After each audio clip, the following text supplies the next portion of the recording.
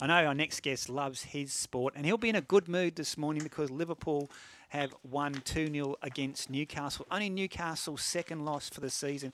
Phil Moss is online. Mossy, good morning. Morning, Ray. How you going? Terrific, yeah, and that is a significant win for Liverpool. Are they starting to get back in the groove a bit, Mossy? Oh, I thought about using the B word this morning, Ray, but I'm still hesitant. I'd love to use it, but yeah, look, I'm still not convinced. I mean, it's great. Don't get me wrong. To get the points in the Merseyside derby, and then against Newcastle, who have been one of the form teams of the competition this year, is obviously no mean feat and a great sign. But yeah, we've still got a long way to go to turn this season around. Mossy, will stay in England, given we've started there. Man City, are they a club in crisis? Well, they certainly are off the field. There's no doubt about that. Bulldog, given the more than 100 charges, financial fair play charges and things that they're facing. So no doubt there's a lot of scrambling going on behind the scenes in the boardroom and so forth. But I have to say, over the since that news broke, I know they've dropped points overnight, which is a real surprise. Obviously, Nottingham Forest away from home, 1-1 draw.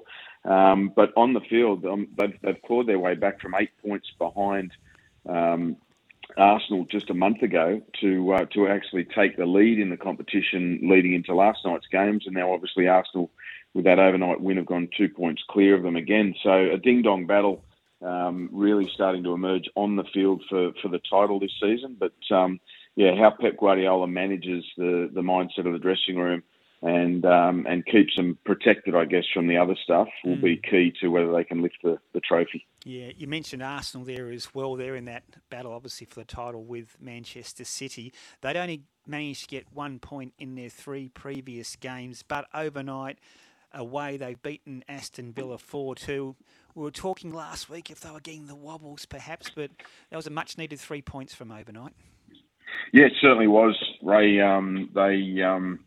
They hadn't won in 4 in all competitions. They'd been knocked out of the FA Cup by Manchester City. They'd lost to Everton, drew against Brentford, and then obviously lost midweek to Man City in that massive top-of-the-table clash. So this 3 points against Aston Villa overnight, scoring 4 goals, they conceded a couple, but that'll be huge because Mikel Arteta is still a very young manager, and you could see during the week against Manchester City, it was almost the master in Pep Guardiola putting his apprentice or former apprentice, Mikel Arteta, back in his pocket, saying, you just stay there, it's not your time yet.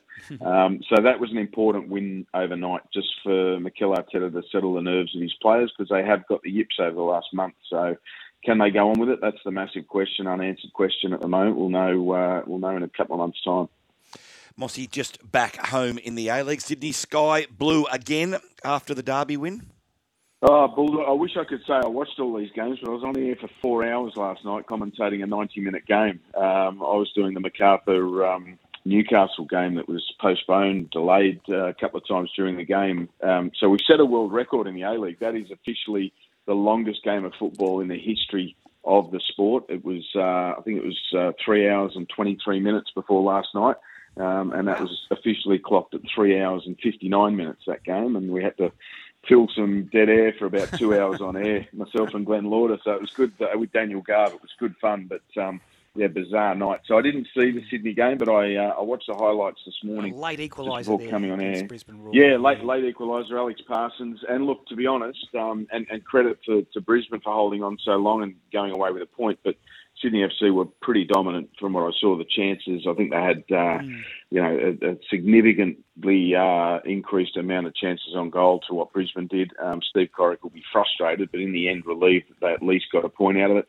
That's now 4 games without defeat, 3 wins and a draw for Steve Coric, so it's certainly eased the pressure. Exactly.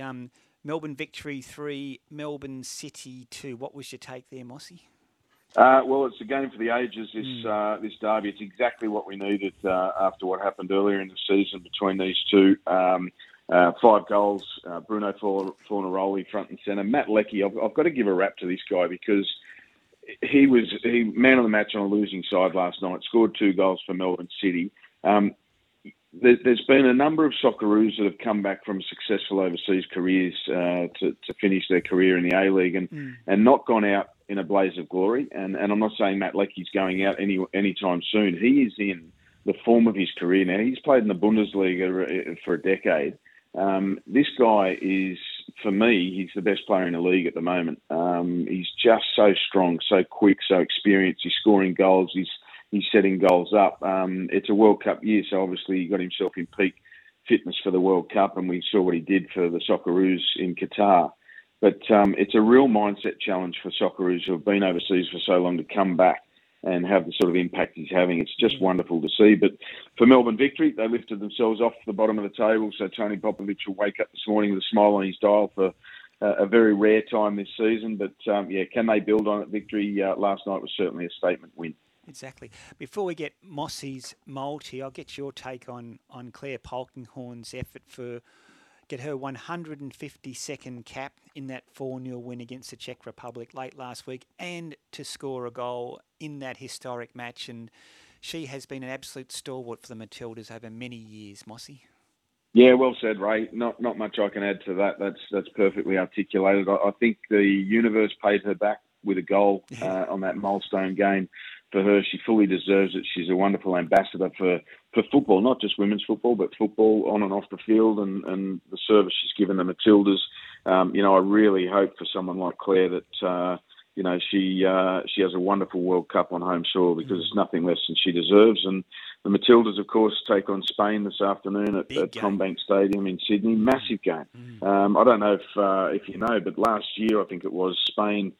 15 players walked out of Spain because there was some tension with the coach at the time, and the Spanish FA backed the coach.